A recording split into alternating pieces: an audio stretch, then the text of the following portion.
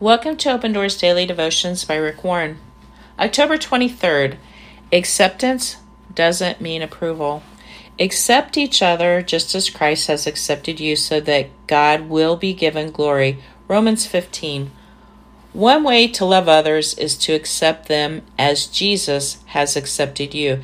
Jesus didn't wait for you to clean up your act before inviting you into his family. Jesus accepted you just as you were. Accepting others is difficult, especially when there's a difference in personality or a relational conflict. When you struggle with accepting others, remember how Christ has accepted you. Do you want to show great love? First, recognize your own many sins and ask God for his forgiveness every day. There's a big difference between acceptance and approval.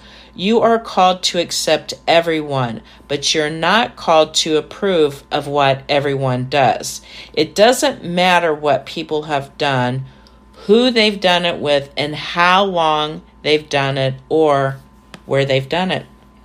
You are called to accept them. God loves you, but it doesn't mean he approves of everything that you do. God always begins with acceptance. After the gift is received, he helps us become more like Jesus. When we accept others, God gets the glory.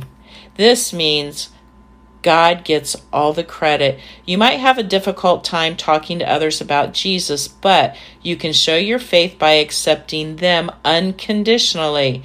When people outside of God's family experience radical acceptance, they get to see just how good God really is. What a powerful statement in our divided world.